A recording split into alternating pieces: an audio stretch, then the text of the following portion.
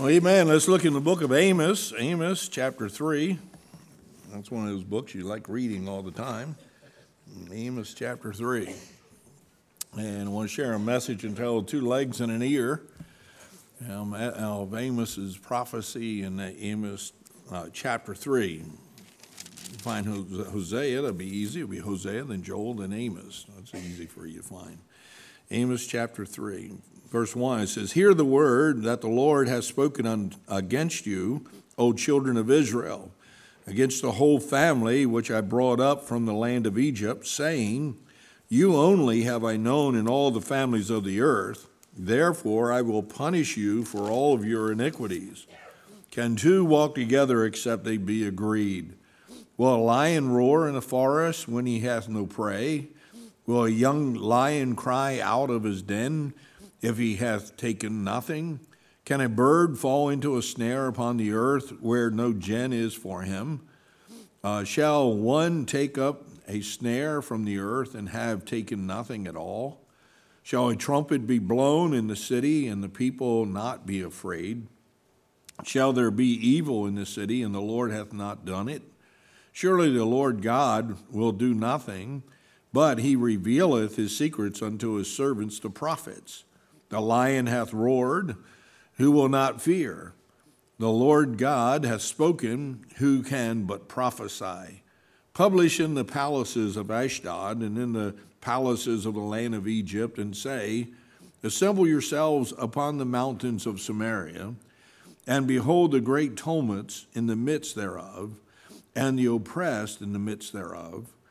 For they know not to do right, saith the Lord, who store up violence and robbery in their palaces. Therefore thus saith the Lord God, An adversary there shall be even round about the land, and he shall bring down thy strength from thee, and thy palaces shall be spoiled. Thus saith the Lord, As the shepherd taketh out of the mouth of a lion 2 legs, or a piece of an ear, so shall the children of Israel be taken out that dwell in Samaria, in the corner of a bed, and in Damascus in a couch." Let's pray. Father, thank you for allowing us to be together this morning. Lord, it's a joy to be able to have the Word of God in front of us and be able to read it, make some sound practical applications into our life. And Lord, we're so thankful that the grace of God is always sufficient to save our precious soul. And I would pray, Lord, if there's someone here this morning who's never been saved and never been born again, that they might experience the touch of God and the conviction of the Holy Spirit upon their heart. They would come and receive Christ as their Savior. Pray for every believer this morning that we might be challenged anew with the reality of what God can and will do in the life of a believer. And so we ask for your blessing on the preaching of the Word of God in Jesus' name. Amen. Our text verse is verse 12. It says, Thus saith the Lord, As the shepherd taketh out of the mouth of a lion 2 legs, or a piece of an ear, so shall the children of Israel be taken out that dwell in Samaria, in the corner of a bed, and in Damascus in a couch. The prophet Amos is a special prophet. I like him because the Bible says in Amos 1:1 that he was a herdsman, and so that means he was a farmer, and I like that. It reminds me of being a farmer. I like Peter because he was a fisherman, amen? So I like identifying with different people in the Bible. But Amos, what a special prophet of God. Literally, Amos in chapter 3, chapter 4, and chapter 5, all 3 of those chapters begin with the words, Hear this word. And so Amos is proclaiming and speaking out to the children of Israel what God wanted him to say and warning them. He literally was warning them that their country was in danger of being invaded and ruined. And because of that, great weeping and tumults would be through the land because of the adversary that would overrun the land and surround the land. And we know that he was speaking in reference to the Assyrians, and the Assyrians would come down and break into the land and conquer Israel. And it's because of the fact of the sins of Israel. And when sin is hoarded and indulged in the midst of a people, all we can expect is that there will be an adversary that will come down against us. And so Amos identifies here their relationship with God. He said, can two walk together except they be agreed? And Israel was not in agreement with what God had so proclaimed, what God had revealed.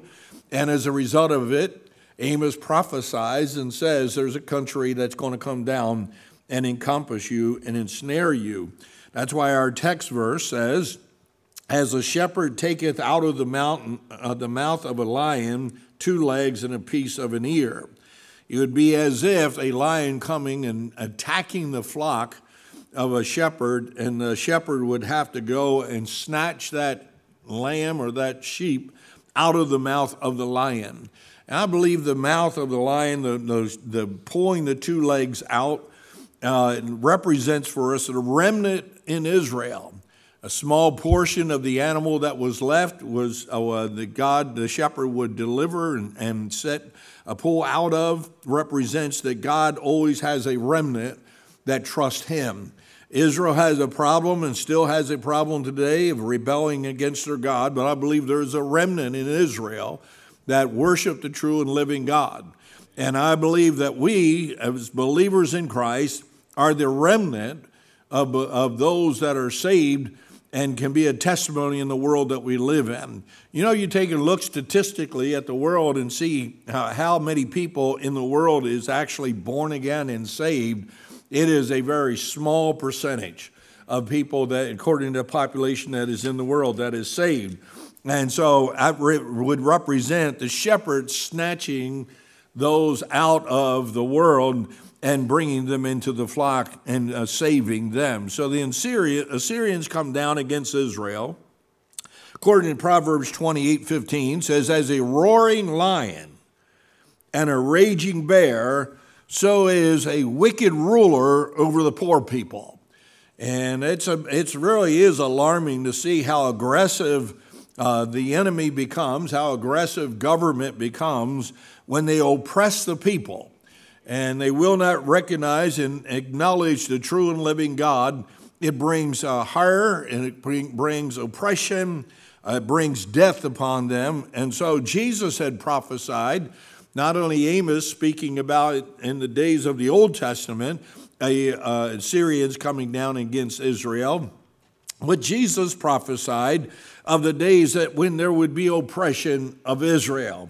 In Luke chapter 19 and verse 43, says, for the day shall come upon thee that thine enemies shall cast a trench about thee and compass thee round and keep thee in on every side. So basically what took place historically in Israel, according to the book of Amos, Jesus prophesied was going to take place in the future.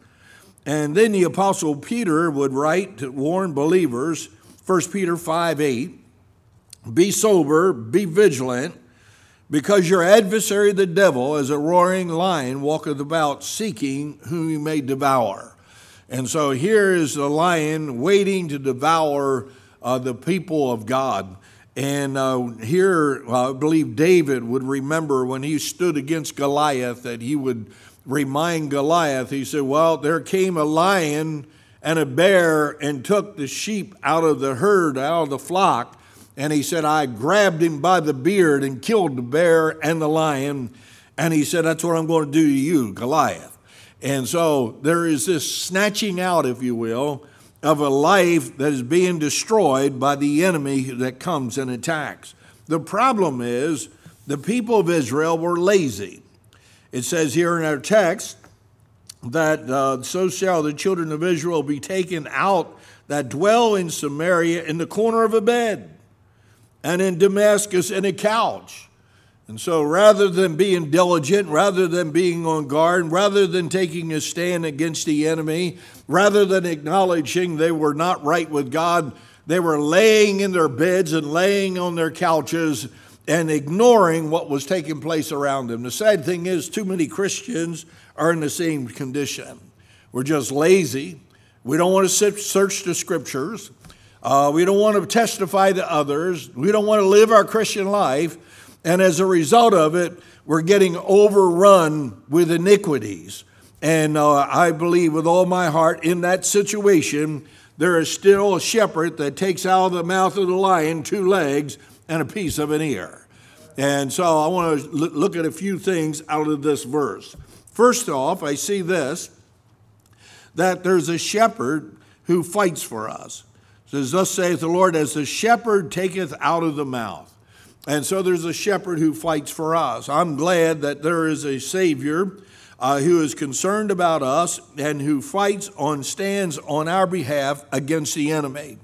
He fights for us because of the fact that he seeks the lost. In Luke chapter 15 and verse 4, it says, the Son of Man has come to seek and to save that which was lost. The sad thing is too much teaching that is going on in Christianity has to deal with feel-good subjects and maybe making us multimillionaires and never getting sick and all these things. And we talk about all these different relationships and concepts of who Christ is, but the reality is, the bottom line is that Jesus Christ came into this world to find those that were lost and on their way to hell. And because he seeks the lost, and we know that man can be saved.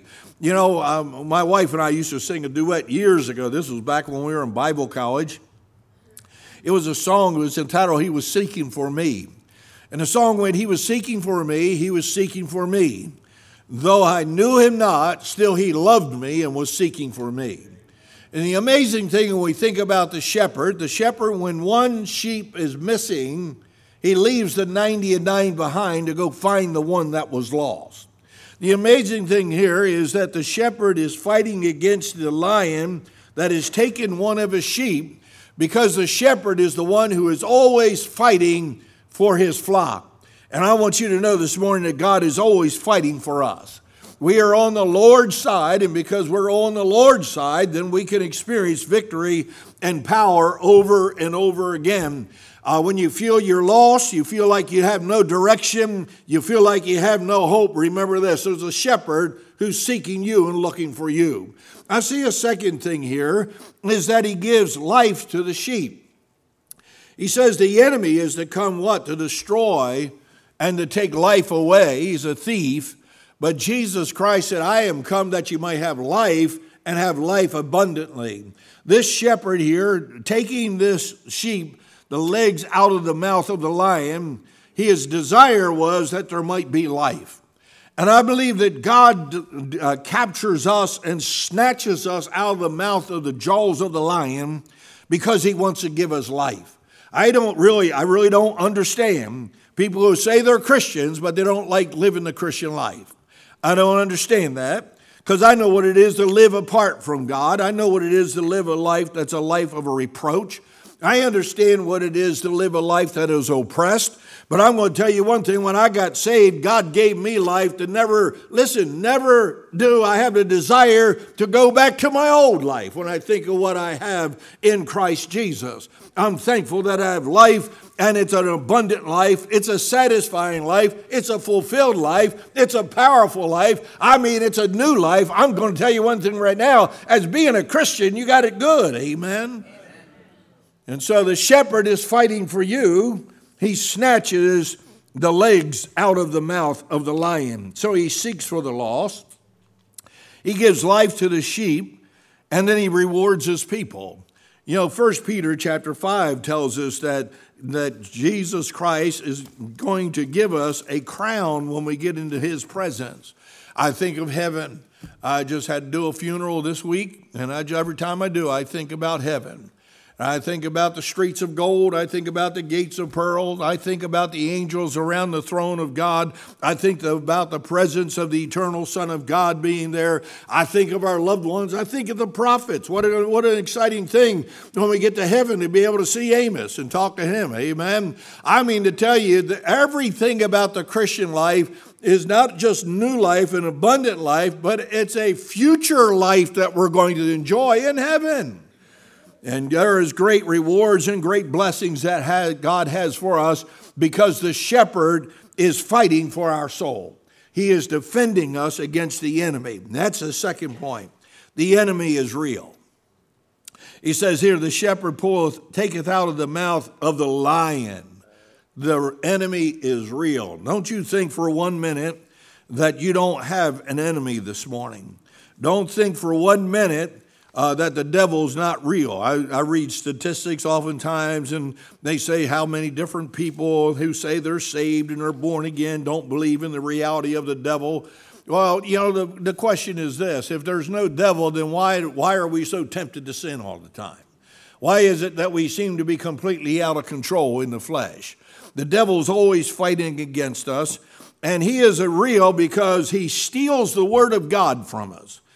In Luke chapter 8 and verse 12, Jesus is giving the parable of the sower, and he says in reference to the seed that was fallen by the wayside, he says, those by the wayside are they that hear, then cometh the devil, and taketh away the word out of their hearts, lest they should believe and be saved. It's amazing to me how you could witness to somebody and see conviction on their face. Oh, how many times I've talked with folks and taken the word of God, and you see them start to become teary-eyed because they're convicted about their soul, and they won't get saved. And I can see the devil snatching the seed right out of their heart. And I'll say, well, I'll come back and see you, and I'll leave and come back a few days later, and they're stone cold. They don't want to hear anything about spiritual things. They don't care about where they're going to spend eternity. They don't care about what the Word of God has to say. What happened? The enemy came is what happened. And he comes and snatches the Word right out of you. And oftentimes we are in church, we're in Sunday school, we learn the Word of God, and then all of a sudden we don't want anything to do with God. That's the devil attacking you. Listen, when the devil starts whispering in your ear, you know what, the Bible, that's not true. You don't need to believe that preacher. Oh, don't go forward when the invitation has come. You don't need to believe. You're okay. You got your religion. You're a good person. You didn't murder anybody. You're okay. Let me tell you, when that happens, you need to rebuke the devil and turn to Jesus Christ, who's fighting for your soul. At that very moment, there's a battle that is raging, and it's a battle between that which is good and that which is wicked, and it's a battle between the eternal Son of God and the devil, who wants to destroy everything about you, and he's trying to snatch the word of God out of your heart. Remember that faith cometh by hearing, and hearing by the word of God. That's why it's such a battle when it comes to the word of God. There's an enemy. He's real. And, he is a destroyer of life. And he wants to do whatever he can to destroy your life. You don't think he's a destroyer of life? Let's take a walk down the road where people are strung out on drugs. You don't think he destroys life? Why don't you sit down to somebody who's an addict that has holes all up and down their arm and all over their body because they have to shoot up because they're so drawn and addicted to these drugs. And you just look at what their life is, and they can't get control of their life. Why? Because the enemy's destroying their life. He's wiping their life out. You sit with me. I'll take you to some homes where the alcohol is there. Now, I can remember, I'm thinking one family I talked to, this was several years ago, and I went in there. I mean, the house was a state of poverty. The house was a place of filth and disarray. The children were going without, but I'll guarantee you one thing, the booze bottles were sitting on the table. And you see the destruction, and you see the heartache, and you see the abuse. And you see all that, where does that come from? Because there's an enemy.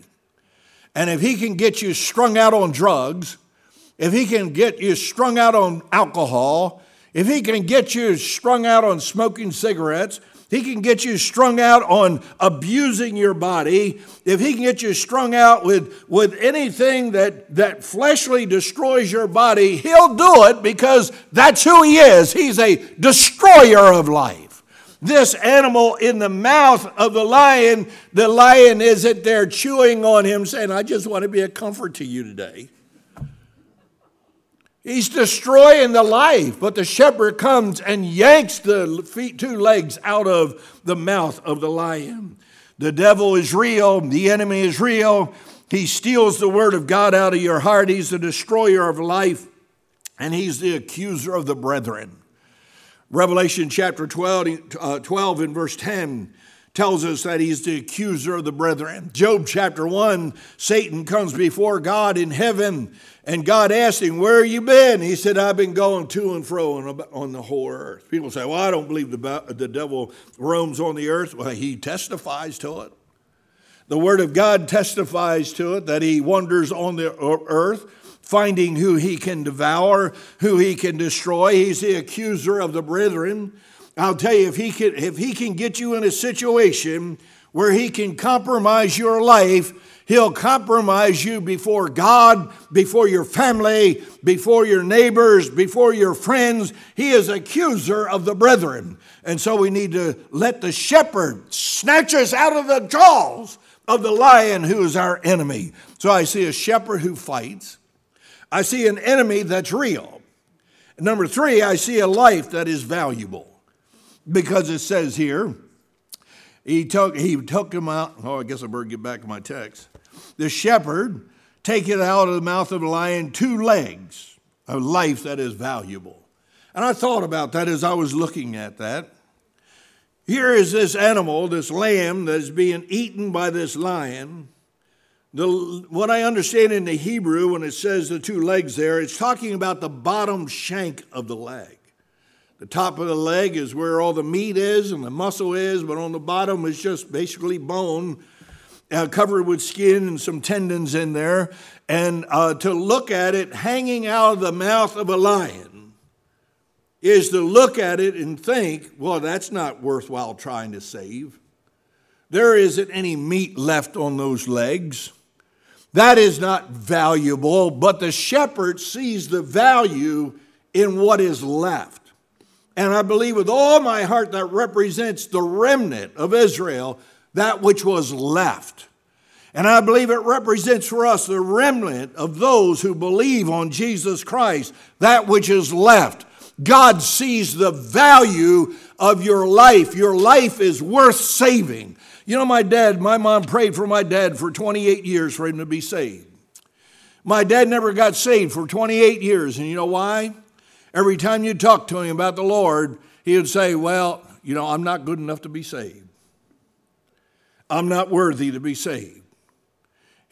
No one explained, he couldn't get him to comprehend and understand that is not about what you think you're worthy or not. Worthy is the Lamb that was slain. And Jesus Christ laid down his life for us that we might be born again, we might be delivered.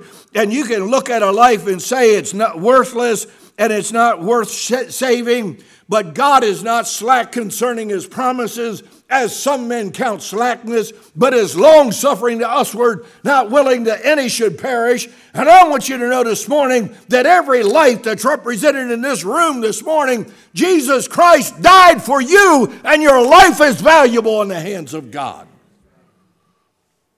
I thought about the prodigal son. Luke chapter 15, you read of the prodigal son. He went and squandered all of his inheritance on riotous living, it says. He went and squandered everything that he had, to the point to where, as a young man, Jewish man, he ends up wallowing in the pig pen, literally eating the corn husk that the pigs hadn't eaten. And you talk about being at the low point in your life. But he said, I'm going to go back to my father's house because the servants in my father's house has more than what I have. And I'll go back and confess that I've sinned against God and sinned against my father. And he goes back. And when he comes and meets the father says, bring forth the best robe and put it on him. I'm thankful this morning that God doesn't give us junk. God gives us the best. And when I'll tell you one thing, when you trust Christ as your Savior, your life is worth and valuable to be saved because of the fact that he clothes us in the robe of righteousness. I thought about the prodigal son. The father said, put a ring on his hand and put shoes on his feet. You know, the ring on his hand was a signet. It was a testimony. It was identity that he was a part of the Father's house. And I'm glad that we're stamped with the image of the eternal Son of God. When we get saved, our life is of value because of the fact it's based on the identity that we have in Jesus Christ. He says, and bring forth the fatted calf and kill it and let us eat and be merry. I mean, he wanted to rejoice because that one was his son was delivered. He said, my son was dead and is alive again. He was lost and he is found. No wonder there's joy in heaven over one sinner that repenteth. Why? Because life is valuable. And Jesus Christ looks at your life and he says, I don't care where you are, who you are, what stage in life you are, whether you're young, whether you're old, whether you've been defiled, whether you've been corrupt, whatever your life is, at the point that you meet Jesus and the shepherd pulls you out of the mouth of the lion, your life is valuable in the hands of Almighty God.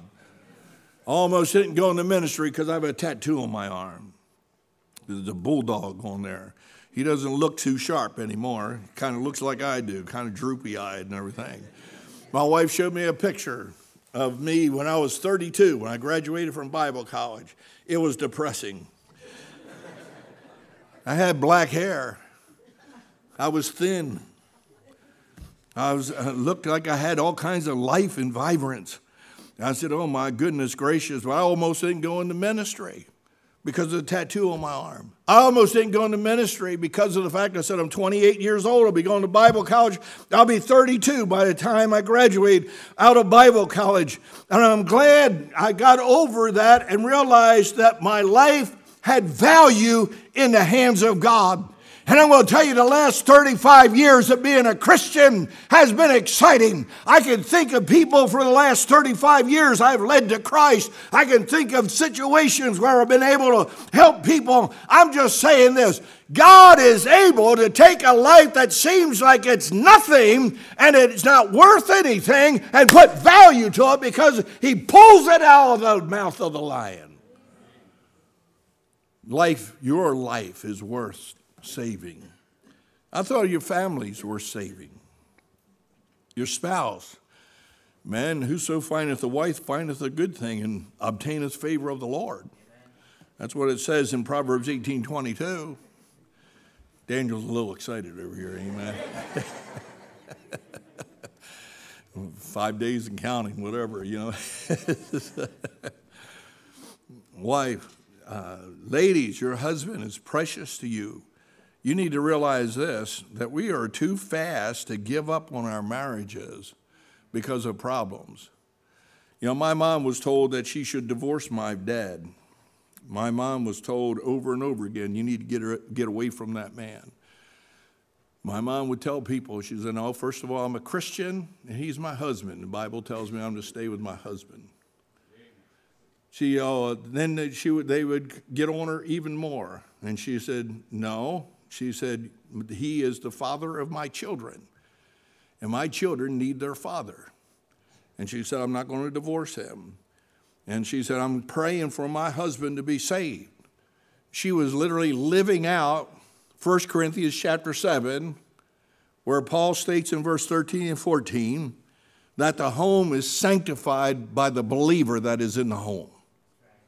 And I think sometimes we're too quick to give up and run away when we need to pray through and get a hold of the throne of God, that God can make changes in our family and our spouse. And so why? Because God is the one who sanctifies and God is the one who establishes, and I believe our families are worth saving.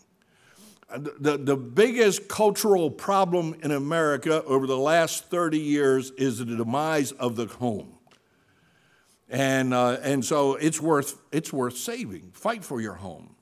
Fight for your wife. Fight for your children. No, children are a heritage of the Lord. Your children are worth fighting for. What does that mean? That means, be willing to be controversial. Be willing to say, all right, well, everybody else may be doing it, but, you're my child. You're not going to do that. Everybody else may be going there, but you're my child, and I'm not letting you go there. Your children are worth fighting for. When the devil comes and tries to put the taste in their mouth to go after worldly things, you need to be the shepherd that grabs them out of the mouth of the lion to deliver them. I'll tell you one thing. When I was 17 years old, a fellow told me, he was in my car, he said, let's get a 6-pack of beer. And I said, no, I don't drink. He said, and I'll never forget his words. He said this to me. He said, Mike, one beer won't make a difference. And at that moment, there was a battle that I had to fight, and I lost it because I didn't fight the battle. And rather than following the instruction of my mother, I followed the example of my father and thus became an alcoholic. Your children are worth fighting for. Don't you let the devil get them. Don't you let culture rob them. Our children, they're being robbed of the innocence of a child constantly with all this social media and everything else that's going on. But it doesn't have to be so. You need to fight for your children. You need to fight for your home. Joshua 24:15 says, as for me and my house, we will serve the Lord. You say, why should I serve the Lord? Because God saw your life and he snatched it out of the mouth of the lion, and you have a life that is worth living. You have a family that's worth living. Your testimony is worth saving.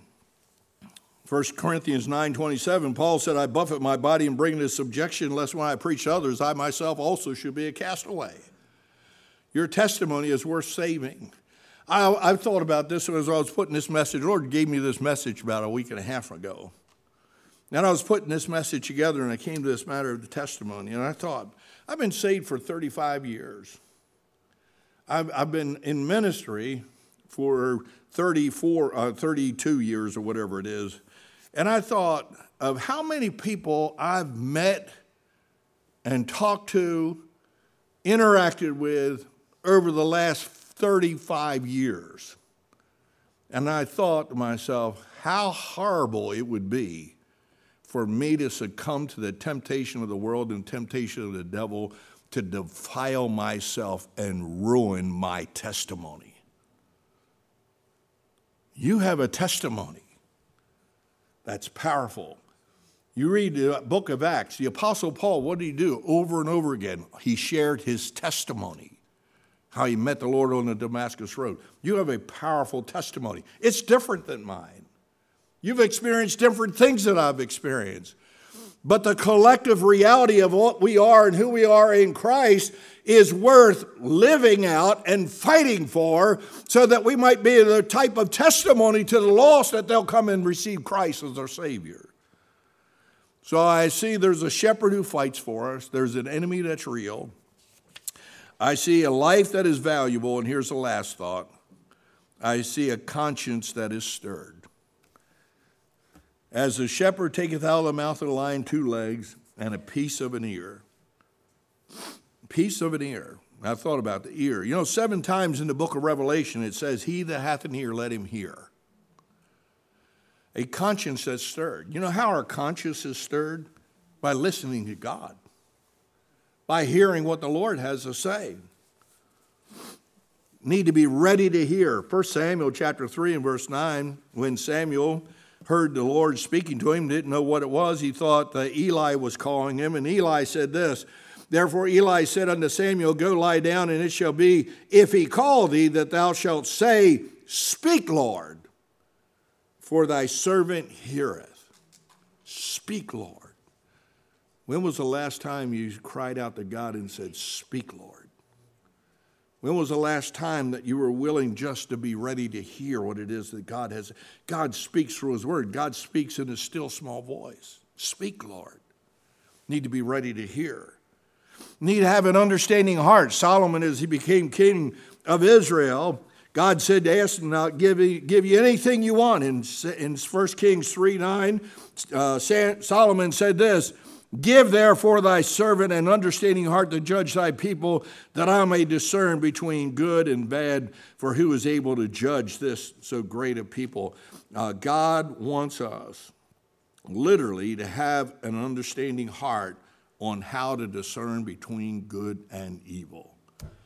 It's getting hard because everybody's trying to blend the issues.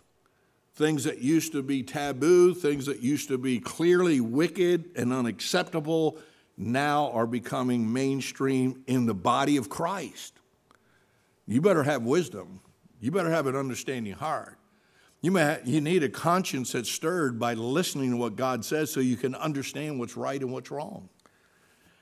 Then a prepared home. We know Revelation chapter 1 in verse 3 says, "Blessed is he that readeth and heareth and keep the things written in this book." And so we need to read, we need to hear, and we need to keep if we're going to be able to have a conscience that is stirred. C.S. Lewis said this: "A man can no more diminish God's glory by refusing to worship him than a lunatic can put out the sun by scribbling the word darkness on the walls of his cell."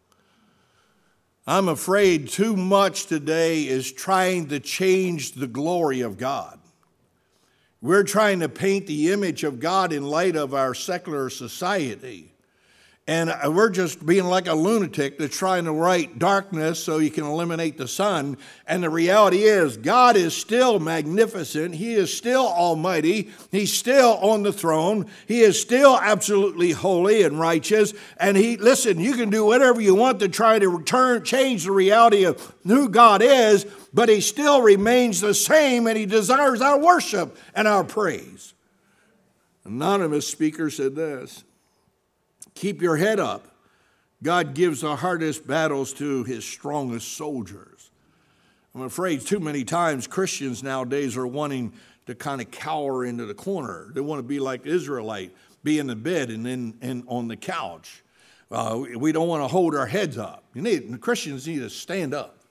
They need to be bold for the Lord. I was listening to a preacher preaching a message the other day. And he was preaching on Christians. It was the title of the message, "You Can't Keep a Christian Down." I was like, amen. And I was into it, and he was preaching, he was waxing elegant, man. And he was going on and on. A real Christian gets up, no matter how many times he's knocked down. A righteous man will fall 7 times, but will rise up again.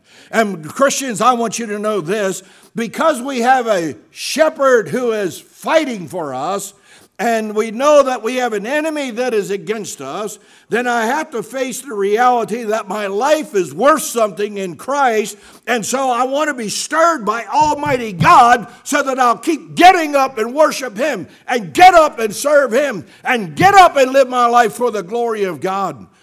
The reality is, in our text, 2 legs and an ear, we see, number 1, the shepherd's still on the throne. Jesus hasn't gone anywhere. He's still on the throne. He's still in control. He's still all-powerful. But we also know this: the enemy is still defeated. Greater is he that is in you than he that is in the world. We are more than conquerors through him that loved us. That's why we wanted to sing that song today, "Faith is the Victory." And we live a victorious life even though the enemy is fighting against us, because he's defeated. The devil comes after you. The devil starts tainting your thoughts. Remind the devil, you lost already. I rebuke you in the name of Jesus Christ. I'm pleading the blood of Christ. You're a defeated foe. And so get out of here and leave me alone. Go bother somebody else. I remember Dr. Malone years ago. He said he was preaching. He was on his way somewhere to preach. He was driving wherever it was he was going. He said, "Man, the devil just started hounding me. Devil started telling me how nobody's going to listen to what I have to say. The devil started telling me how bad I am. Devil started doing all this." He said, "I finally got so fed up with it." He said, "I pulled my car off the side of the road. I got up and I walked around and opened up the passenger door and said, 'Devil, I've heard enough out of you. You can't do anything to me. Get out of my car and leave me alone.'" He said, "I closed the door and drove down the road. He didn't bother me anymore." Sometimes you might have to just stop and open up the door of your car and get rid of him. You say, "Well, how can I do it?" Because he's defeated. He's defeated. Realize this: your life for Christ is worth living. Young people, let me challenge you with this. You have your whole life in front of you. It's worth living for Christ. Right. It is worth living. I think of myself, I didn't get saved till I was 27 years old. And I'm going to tell you, my brother, my youngest brother, he's 12 years younger than me. He got saved, I think, when he was 8 years old. And I'm going to tell you this. His death, we both have gone to Bible college. We both have degrees. We both are in ministry. But I'm going to tell you, his depth of knowledge and understanding of the Word of God outweighs me fourfold. Why? Because I'm playing catch up. I'm trying to gain what was lost. Don't you walk out on God. Your life is valuable. God can use you to be the great one that stirs people's heart for Christ. Your life for Christ is worth living. Then the last thought is just this: be stirred by listening to the voice of God. Whether it's God speaking to you through his word, or it's through times of meditation and prayer where you experience the still small voice of God prodding your heart, God still speaks to us. I can't wait till Friday this week. We're having our men's prayer conference, and I want to challenge you men to come. I'm going to tell you, I'm ready to meet with God. I'm ready to hear something from God. And I'm going to tell you, it's going to be a powerful experience. Why? Because I'm going to tell you, the devil has been fighting for the last 2 weeks, 3 weeks. And especially this past week, I mean, the devil has opened up a full front attack on this preacher, our staff, this church, and our school. An all-out attack. But he's losing the battle. And I'm going to tell you something right now. I'm believing with all my heart that on Friday and Saturday, the glory of God's going to come down. I want to hear the still small voice of God. Why? Because it stirs me. It excites me. It moves me to live my life. 2 legs and an ear. Let's pray. My Father, I thank you so much. I thank you, Lord, for grace. I'm thankful for these young men that are getting baptized this morning. I'm thankful for faith that is not complicated. It's simple because Christ did everything for us. All we have to do is have faith to believe. I pray if there's someone here this morning who's never been saved, I believe with all my heart this is the day of salvation for them. I pray as we sing our invitation song, they would come, receive Christ as their Savior. I pray for every believer this morning that they would experience an anointing of God as they come and pray, as they read their word in their home, as they have their devotions, as they have their time of prayer and meditation. Oh God, come down and speak to them, I pray. We need you, Lord. We desperately need a move of God. Thank you for Jesus. Thank you for giving us new life. Thank you, Lord, for giving us life that's worth living. Thank you, Lord, so much. Oh God, thank you so much that we can hear from you still. Bless now in this invitation, I pray, in Jesus' name. Amen.